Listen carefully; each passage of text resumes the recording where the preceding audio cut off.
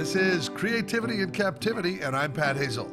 Today we immerse ourselves in storytelling with a writer and story consultant that has an epic career in TV, film, digital media, gaming, location-based entertainment, and brand storytelling. Her global reach includes projects like Star Wars Galaxy's Edge, Star Wars Launch Bay, Hyperspace Mountain, and Guardians of the Galaxy Cosmic Rewind. She has a long pedigree in Imagineering and is featured in the Disney Plus series Behind the Attraction. Coming up, the author of the new book, Immersive Storytelling for Real and Imagined Worlds, Margaret Kerrison. That spark of electricity, a skipping stone that sets you free. You're captive to a mystery, the curse of creativity. La la la la la, la la la la la. Hi, Pat. Thanks for having me. I'm glad you were available and game to come on. Oh, yeah, definitely. I was looking forward to our conversation for sure. Good. Well, let's dive into the definition of immersive storytelling because it's everywhere now. And also there are many people who don't know exactly what it means. So would you mind sort of starting off with a definition of what people should be thinking of as immersive storytelling? Yeah, sure. I think there's three main things to remember when you're thinking about immersive storytelling. But first and foremost, as creators and storytellers, to use the multiple senses to immerse you in a story environment. And so a lot of that has to do with not only using all of your senses, but also feeling present in the moment. So for you to be transported into a completely new world where you suspend your disbelief and you believe that you are actually there. So in immersive storytelling, we see a lot of different ways that people try to immerse you in the various worlds that they're trying to build and create. And for us, Star Wars Galaxy's Edge was one example of immersing you in the story of Star Wars in a physical environment where it's multisensory, where you can see, touch, taste, hear, feel, and talk to characters within that world. What's important about immersive storytelling is it gives you as an audience member agency, a level of participation, and a role in the story. So it's something that we often think about as immersive storytellers is we're not just telling a story to you, you're a part of that story.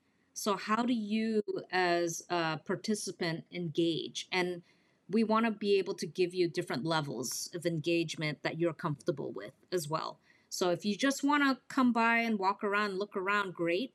But if you want to be part of the story, if you really want to be immersed and engaged in ways that you've never tried before, that's great too. So we're always cognizant of the fact that some people go into an experience or a world and just want to be a passive observer. But ultimately, immersive storytelling is putting you as a character in that world. Right. And so I think particularly when you make a journey through a museum or you're in an escape room or you're somewhere where you have to make decisions and you have to look different directions or choose to be proactive, I guess, with the story, that advances the story as you go. Oh, yeah, definitely. I mean, even if you think about it from a museum format, when you think about a visitor coming into your museum and deciding where to go first, which gallery to go in first, which room, which art, which interactive installation that they want to participate in first, you put the visitor in the role of a director in a way, right? Where they decide to look, where they decide to walk in their adventure and in their path and in their journey. They're making up their own hero's journey. So in the museum space, yes, definitely. And also in any other type of immersive space, whether it's in theme parks, location-based entertainment, or even these days in retail or anything else that people are trying to immerse you into their brand or their world, there's a chance and opportunity for you as a visitor or as a participant to put a mark in this story or in this journey, in this path, depending on what you're creating for the visitor. So it's a chance for you to not only be this observer or witness to stories that don't involve you, but is there a way for you to partake in a story that's meaningful to you and that's something that you can engage and participate in? Because that's the third thing about immersive storytelling, is that it should feel social, that there's a reason for you to go there in person so that you can connect with other people, whether it's people that you came to the experience with, a way for you to connect with the characters that are part of your experience, or a way for you to connect with strangers. Depending on the scope of your world, that's a question that you should ask yourself, is what is that social connection that you want to strive for your particular world? Well, you mentioned leaving a mark.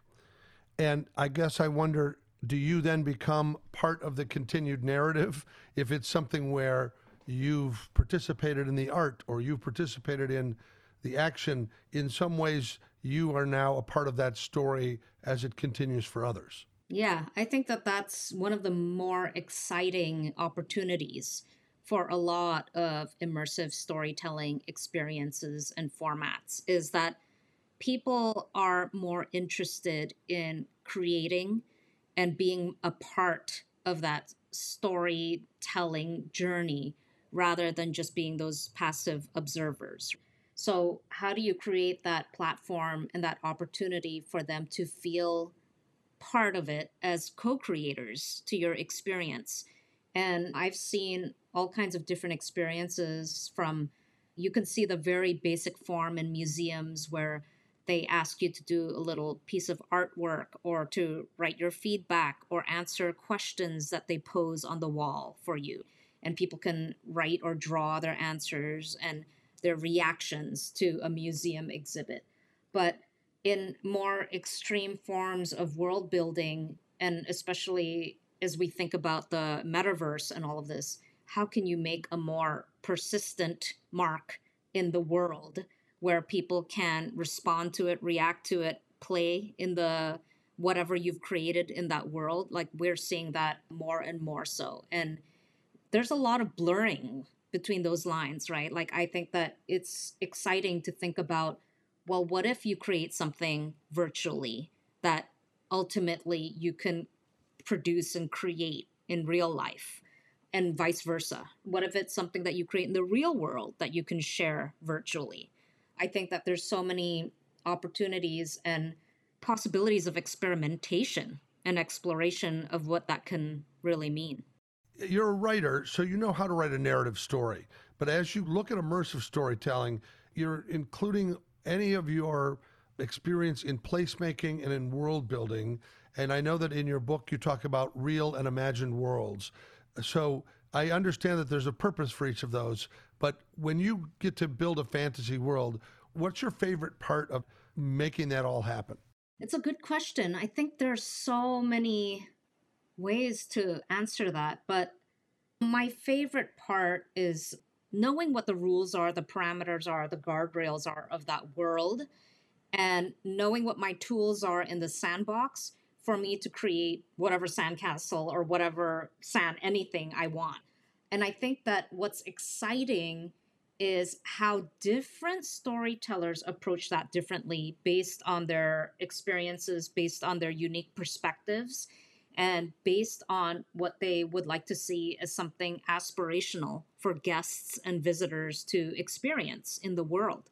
So I think that with every creator, storyteller, artist you approach, they're going to have a very different take, a very different lens into what they can create. I guess a good simple analogy is if you leave a bunch of scraps and materials in a room, crayons, markers, ribbons, paper, wood, all of these things, and you ask different people to come into that space and build something given the parameters of the world.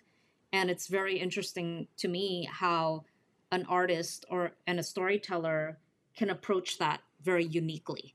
And I think that that's exciting to me as a storyteller, to see how using these tools and techniques and different mediums and raw material, storytellers can really expand other people's imagination by exploring and experimenting with different things. And I, as a creative, find that very invigorating and very inspiring. And when I meet those people within my own team and we have a really crazy brainstorming session and come up with all kinds of crazy ideas, that's my favorite part of creating fantastical worlds, is to be able to be like, that's a great idea, let's run with it. It's just the whole yes and creating something that other people can be excited about. Sure, and the collaborative nature that you're birthing a baby with a team, it has a little bit of everybody's DNA in it. An extreme example of the crayons and ribbons in a room is something like Meow Wolf, where multiple artists are doing sections that are essentially each their own world as you turn a corner.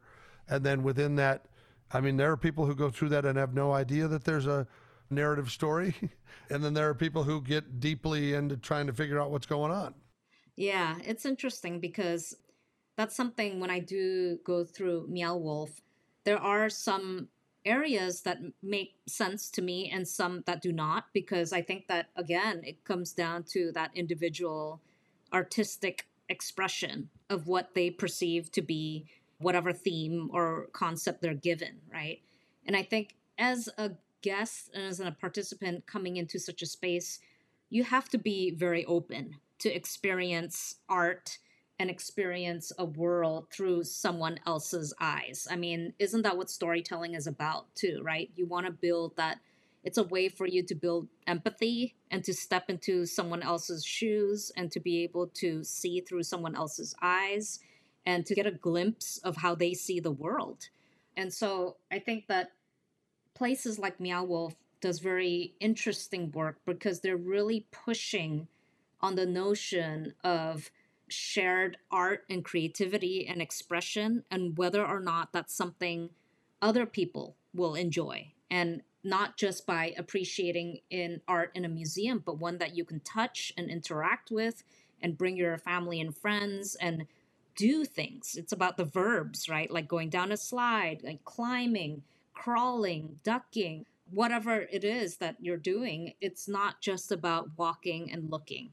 It's about really being completely engaged and using all of your senses to experience something, because more and more we're living lives that we're just sitting and watching a screen or looking at our screens and being isolated and disconnected. So in a way, I think that there's such a need for it, for us to get out there and to partake in these physical experiences and really feel each other's energy and be in each other's presence.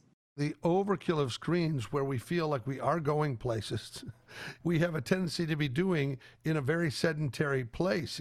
There's a certain feeling of sadness to me at an airport or an airplane. I see all these people who are flying through the air looking at their phone. They're not looking out the window. They're not experiencing the world because somehow their avatar is engaged in a war on their phone. I think there's like always a time and place. It's always in moderation. And I think that I love reading and I love binge watching. I have my favorite films and TV shows and all of these things. And I still love going into the theater and playing games.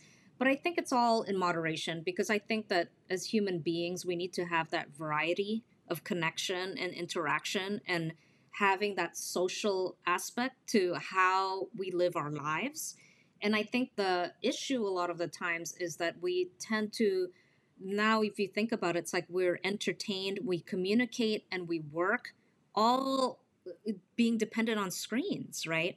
So the easier it is, shopping, all of that stuff. I think that it just makes it so seamless. We're reducing that friction to do all the things that we used to do without the screen before. And I think I grew up in a time when I wasn't so dependent on that yet. So I still know the benefits and the advantages of getting out in the real world and doing all of those things. But I do a lot of things on the screen too. So I think that it's just really making sure that you were able to experience the human experience in all the different ways, not just through sight and sound. That's why it is important to get out there and engage all of your senses and feel the touch of someone and smell something and walk to get to a place, feel like you earned it, and have those various ways to engage so that you don't feel like you're just experiencing one thing in one way at all times. Yeah, and I think, again, with the advent of immersive storytelling, there is a much more sense of taking technology and using it within the storytelling so that people can do both. So that if you're solving a puzzle or playing a game, it's not really just your character now. You are the protagonist within the story. As you said, you're on the hero's journey. So if you don't decide to go up in that treehouse, or you decide not to physically move to that situation or pick up that item, I mean, I think the people who are doing it more cleverly are realizing the person has to be their playing piece. It can't be that they move something along. It has to be them, their heart and soul and brain that are feeling that emotion. I mean, the impact of these museums that are a Holocaust museum or a 9/11 memorial, it's a deeply emotional experience when the story is told well, and it's not just all paper behind glass. Yeah, for sure. I think that those two examples are great examples because I remember the first time I experienced both. I physically felt something. I think when I went through the Holocaust Museum, I think I had to run to the restroom like 3 times because it was so disturbing to me, to the point where I had a physical reaction to it. And I think that when you are so immersed in that story, in that world, and this is something that I feel very strongly about in very engaging storytelling, is that you feel like you're present right then and there. You feel like you are experiencing what the creator and the storyteller hopes for you to experience, whether it's positive or negative emotions. It's something visceral and something so powerful that you cannot ignore. And I think that a lot of that feeling of presence has a lot to do with you understanding your purpose too. Because what is it that we're trying to understand about ourselves as humans, and trying to understand why we do what we do, and also trying to understand each other and trying to evolve and learn from things that we've done in the past and how we can use that for any type of growth and learning in the future. So I think that it's interesting to think about when you go into a museum, the role that you play is, as oftentimes when people think, well, I'm going to just like wander and just be a passive observer of this. I think that a lot of the times as you're reading and learning about whatever subject matter you're immersing yourself in, you're changing. And that's something that really great immersive experiences do, is that you come in a certain person and you come out transformed.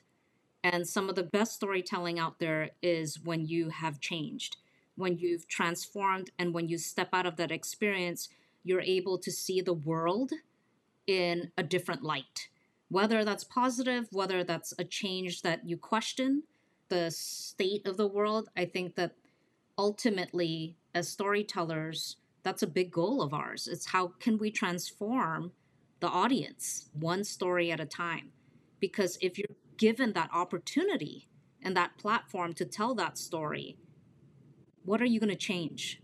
How are you going to help people to change themselves for the better? Yeah, and I think what's interesting is the writer and the story development team has a really interesting responsibility, which is to offer perspective. And what I'm interested in is when you're offering a personal perspective, a point of view that you want to indicate that will help with transformation, how does that personal story turn into a universal story when each person enters that world? I think that's a great question. And I often use this quote by James Joyce when he was interviewed about his stories. And one of the interviewers had asked him, why do you always write about Dublin. And he had said, in the particular is contained the universal. I'm paraphrasing.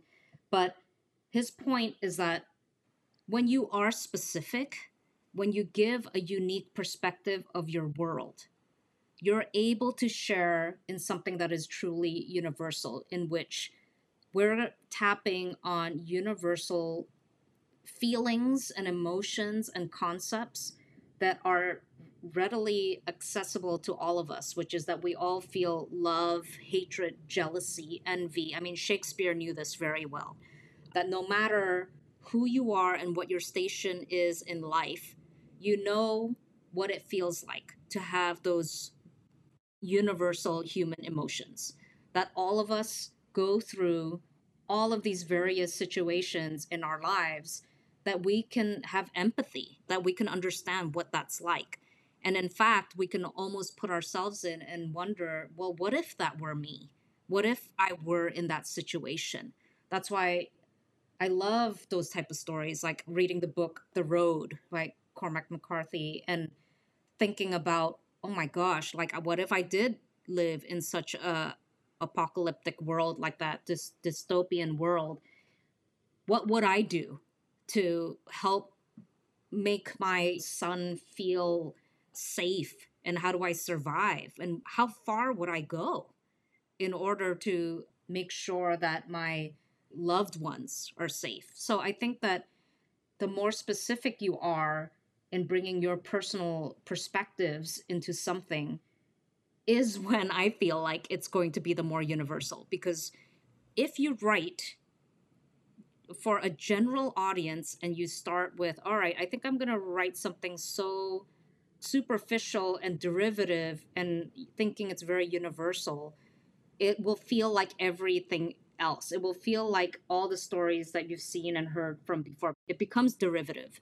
But what can you, from your personal experience, from your unique perspective, bring on to your stories that make it feel like it's something new? Because there is no other you in the world, right?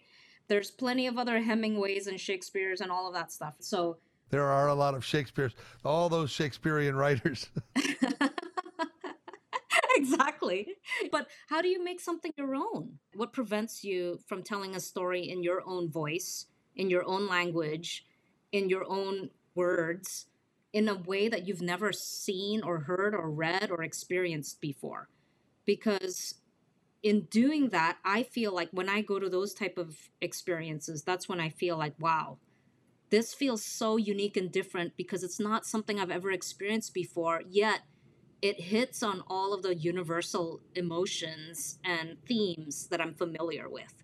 It goes a little bit back to the golden rule: treat others the way you want to be treated, in that, as you mentioned the word language and point of view, it is so much more important that we have a diverse pool of storytellers.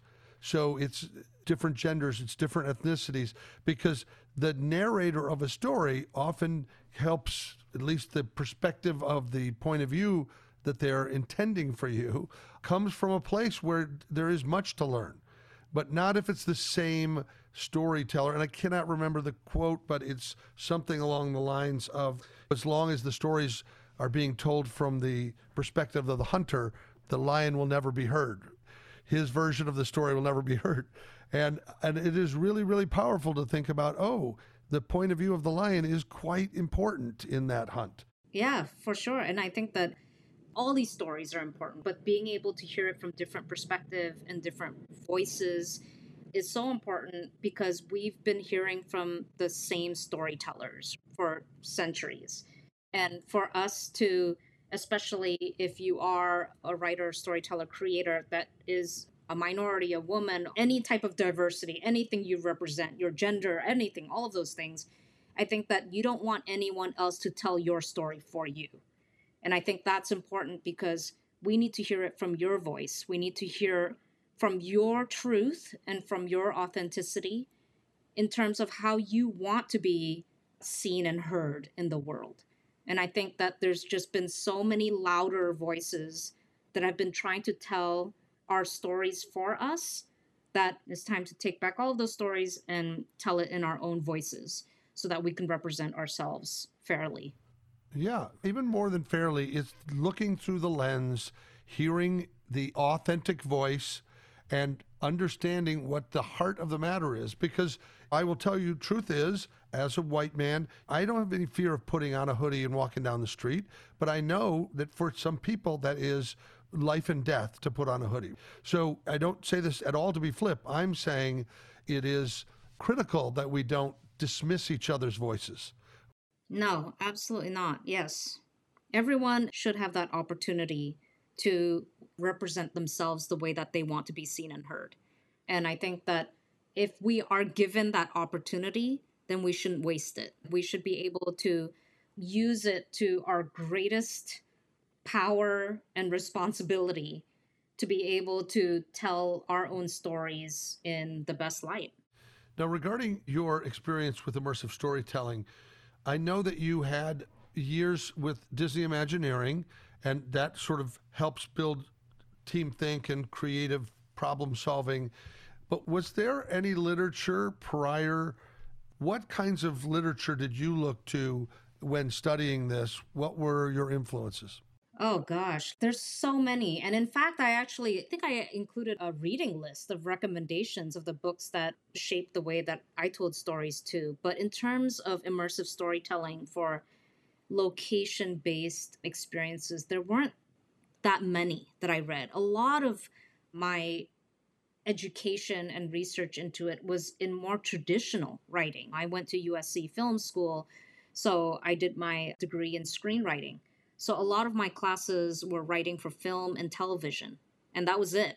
At the time, we didn't have writing for games or writing for different kinds of media, and that's changed now. USC does have a program in it, and there are many different writing courses. But for me, I had to look into that by myself. I think that I read a lot of various typical screenwriting books like Save the Cat and The Writer's Journey and a whole bunch of other screenwriting books, but in more traditional screenwriting formats for TV and film. So a lot of what I learned, I think, is through experiences themselves and through different formats of storytelling that I enjoyed.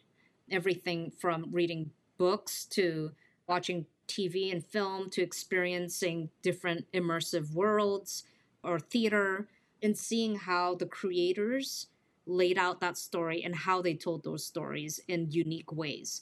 So a lot of it is self-taught. I think I drew inspiration from various different mediums, and I think that that's what made it interesting for me in my own education. But I would have to say that most of my learning was through mentors, especially in my time at Walt Disney Imagineering, the 7 years that I was there. There was no better way for me to learn than to have these mentors and champions and advocates every day around me. And whether they're direct or indirect mentors, I learned so much from watching them, from shadowing them, from just following them in their day-to-day working life and seeing how everything was done, especially a company as huge and complex as Disney. There were so many different disciplines and departments that I could learn from.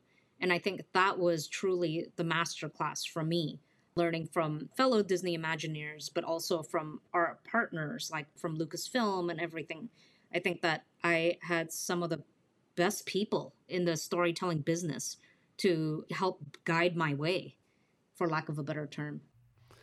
And how did you feel at the moment, probably growing up on Star Wars movies, to suddenly be handed the responsibility of working on this immersive storytelling with their catalog of amazing things that have been created before you? What kind of responsibility did you feel? Oh my gosh, it was the greatest privilege of my career. I think that growing up in the 80s and watching the movies and having all the toys and everything. And I remember when I was trying to get into Imagineering and didn't even get the show writer job that was posted on their website, and having a call from the executive producer to ask whether or not I'd be interested in a consultant position for a small little film that I may have heard of called Star Wars. And I was like, I'm in. You had me at Star. Let's do this. And I think that it was such a huge responsibility and such a huge privilege as well to carry that torch that George Lucas started. And I think that working with Lucasfilm and them being such generous partners and being so open to our ideas and being so receptive to anything that we threw at them and really having that very close knit partnership and collaboration to create something that all of us were huge fans of. I mean, we dreamt of this for so long in our own lives to be able to walk into a land that was completely immersed in Star Wars. And what does that mean? What is that wish list of things we wanted to do?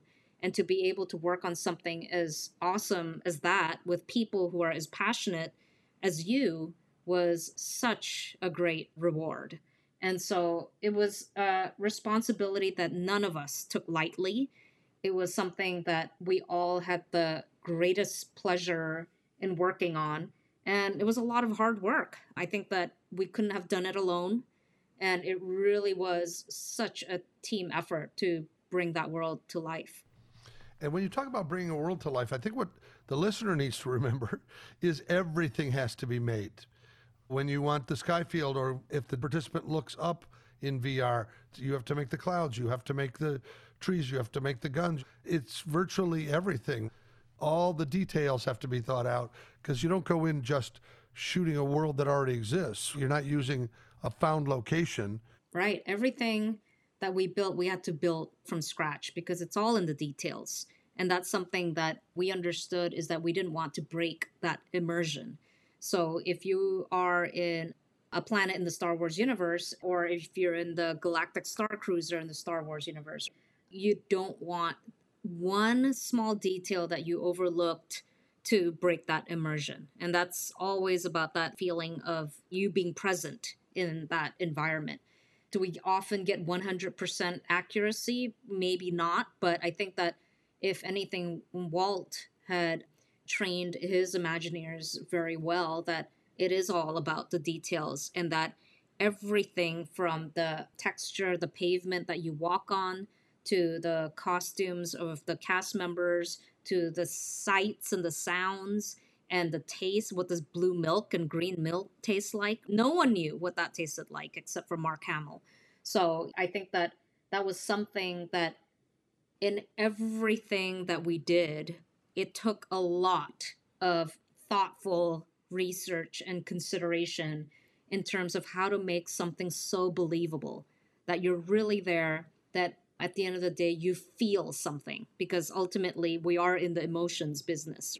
We want people to feel connected to the experiences that they're immersed in so that they feel connected to it, to be a part of something larger than themselves. When I think about all of the various projects I've worked on, especially if they're immersive worlds, that's the first question that we ask ourselves is, why are we doing this? And how do we want our visitors and our guests to feel? So I think that there's so many things that you can consider when building worlds, but ultimately you have to consider the emotion. It's funny, I was involved for many, many years and still supporting an organization called Launch Leadership, and they really focused on experiential learning, where it's not a teacher presenting things, it's not presentational. That small co-op is in charge of solving a problem or getting everybody out of the building through the window or doing something with very little instruction. And really, the learning is accelerated by the fact that everybody has to brainstorm, everybody has to look at people's sizes and shapes and try to figure out what to do with them. And I know that one of your titles was Senior Experiential Creative Lead and Story Development now for Airbnb. So I'm curious how a company like that uses the experiential creative approach to put their brand forward. Well, yeah. I can't talk too much about what we're currently working on at Airbnb, but what I can say is that at Airbnb, we're very interested in finding new ways to connect people. And I think that that's something that in everything that we do in terms of developing new products for Airbnb. That's something that we're always looking at, is these new ways for connection.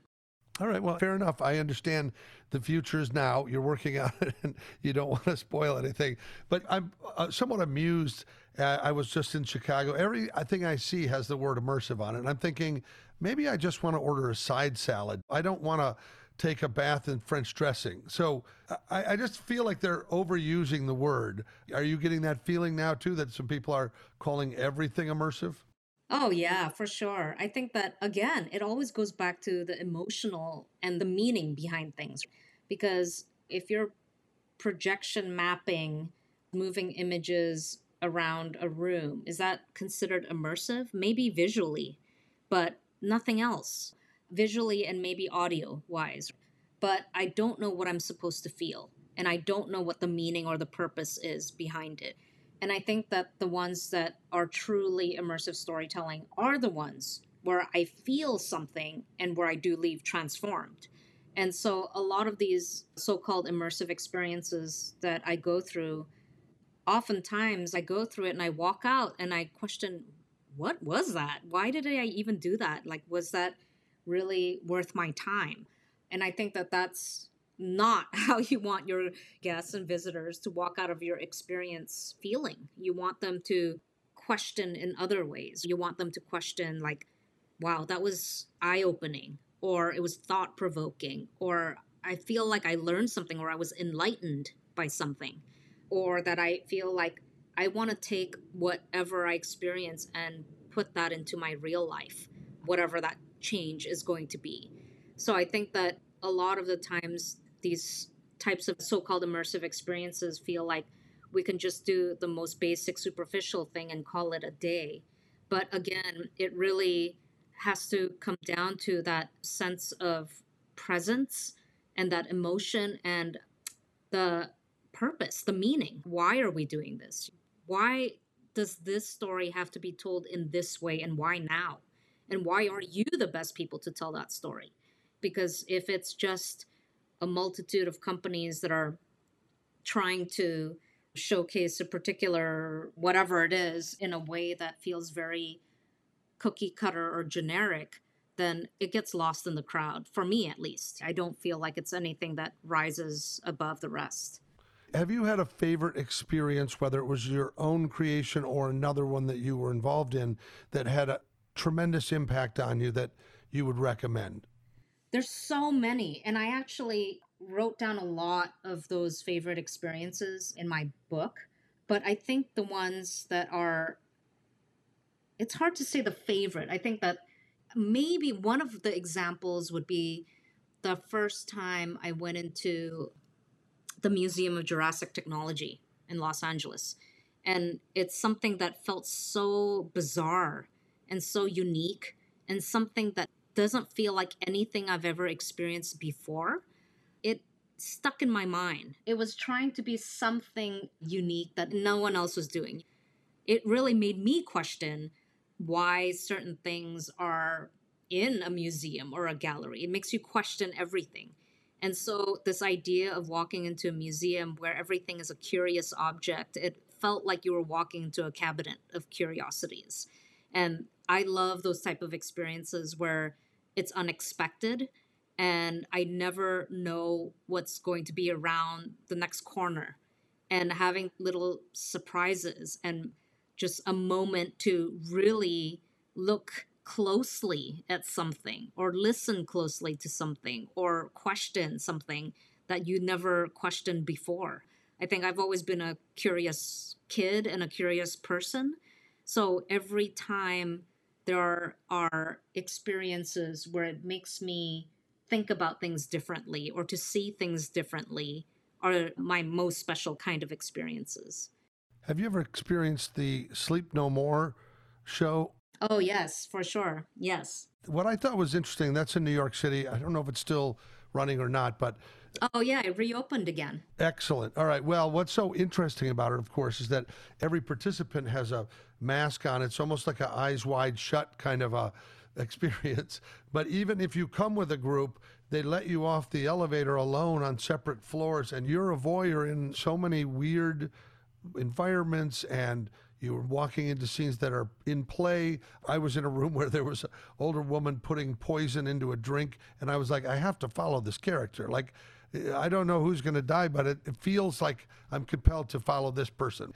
And then it's so carefully crafted that everybody ends up in a ballroom at the same banquet at the same time, no matter who you're following. And it does take a little bit of time to wrap your head around what's going on. And I had a very deeply unsettling feeling about spying on all of these things. I don't know why, but like I was in a room full of bathtubs and nobody was there, and I was creeped out. I was like, this is like a insane asylum, and I want to get out of here. Yeah. I mean, I know they have control of it, but I was like, nah, this isn't for me. I'm going to find my way back to the cocktail lounge. Oh, yeah, for sure. I think that that's another example that I showed in my book as well, is that I love how they were so bold and fearless in trying to craft this non-linear narrative storytelling in which you touch upon what I talked about in Museum of Jurassic Technology, which is following that path of curiosity. And it is you as Alice in Wonderland. It's you following a character that you're interested in. It's you following what happens next, because that is storytelling. And so I think that Sleep No More, yes, it is a huge, gorgeous environment, and they give you so many different opportunities to be able to go to these various vignettes and these scenes unfold with different characters. And it's almost this voyeuristic quality to it that you feel like you are a peeping Tom and spying of sorts. And there's a wish fulfillment there for a lot of people to be a voyeur. So I think that they tapped into a lot of the very dark and sometimes strange curiosities that we as humans have, and really finding ways in which every single person who goes into that experience, even at the same time, has a different story to tell. And so every time you go into a Sleep No More, you experience something different because you're with different people, you're following a different path. And so it becomes this multilinear storytelling that engages you in different ways every single time you go in there. So I think I want more and more of those. I want more, not more Sleep No Mores, but more ways in which people can deconstruct and reframe stories in ways that we are constantly surprised, and be able to satiate our curiosity and follow ourselves down these paths in a safe environment that invites us to play and to engage. When you're, let's say, giving advice on site-specific customization of an event, you have a series of questions that you ask, kind of world-building questions. And I will mention that all of this is in your book, so they don't have to take notes at the moment. You do have a great index of locations that ranges from Avengers Campus to Magic Castle to all these different kind of eclectic experiences you can have. So that is worth the price of the book alone, is just to have a scavenger hunt of fun places to go. What I didn't see in there, by the way, have you ever been to the City Museum in St. Louis? No, I have never been there, but it looks amazing. I would love to go there. Well, I can tell you, it is the worst name for the coolest place. It sounds very pedestrian. There's so much interesting, cool stuff welded together and holes in the wall. And you could take your 5-year-old and lose them forever. You would just have a heyday. You'd be in there for so many hours, but just get a tetanus shot before you go. It's so, so cool. I would love to go there because it looks like they created something magical out of found objects too. Like, I think there's an airplane that you can go into. There's airplanes, there's buses, there are all kinds of stuff welded together in the most haphazard way. But it kind of was started by a guy who was a folk artist, and he worked in cement. He did cement sculptures for city parks and things like that. But when you go into the men's room, it's welded together containers that used to make loaves of Wonder Bread. Like, the whole men's room is made of these metal containers. And pillars are covered in pennies, and it's a crazy, whimsical, magical place. And I mean to compliment them in talking about it being sort of dangerous, but the fact is it's not baby-proofed. It's designed to explore and have an adventure and cut loose. I love that. Those are my favorite kinds of places where my two favorite questions is why and why not? And I think that museum sounds like it captures that. It's like, why are we doing this? Why not? We want a wall full of pennies, a men's room of these metal containers. I think that having that artistic expression and freedom to really create something that is so unique, that opens your eyes. And look at you talking about it, right? You have this like sense of wonder that's opened up as an adult. We're so stuck in our routines and our ways that we forget how to play. And I think that that's something that's so important, that as we live our lives, that we can never forget how to play. Well, I interrupted the initial question about your questions. So I know that the why not is one, but you have like the first 5 questions to ask yourself in some immersive storytelling. Is that something that you can share some piece of? Yeah, sure. The way that I thought about it is the best way for you to think about when you go into any type of storytelling project is to ask 5 questions. And I use the story as the acronym. And the first way to think about it is S. The first letter is share. Why share the story with the world? Because if you as the storyteller don't know why you're sharing this story with the world, then no one will care about it.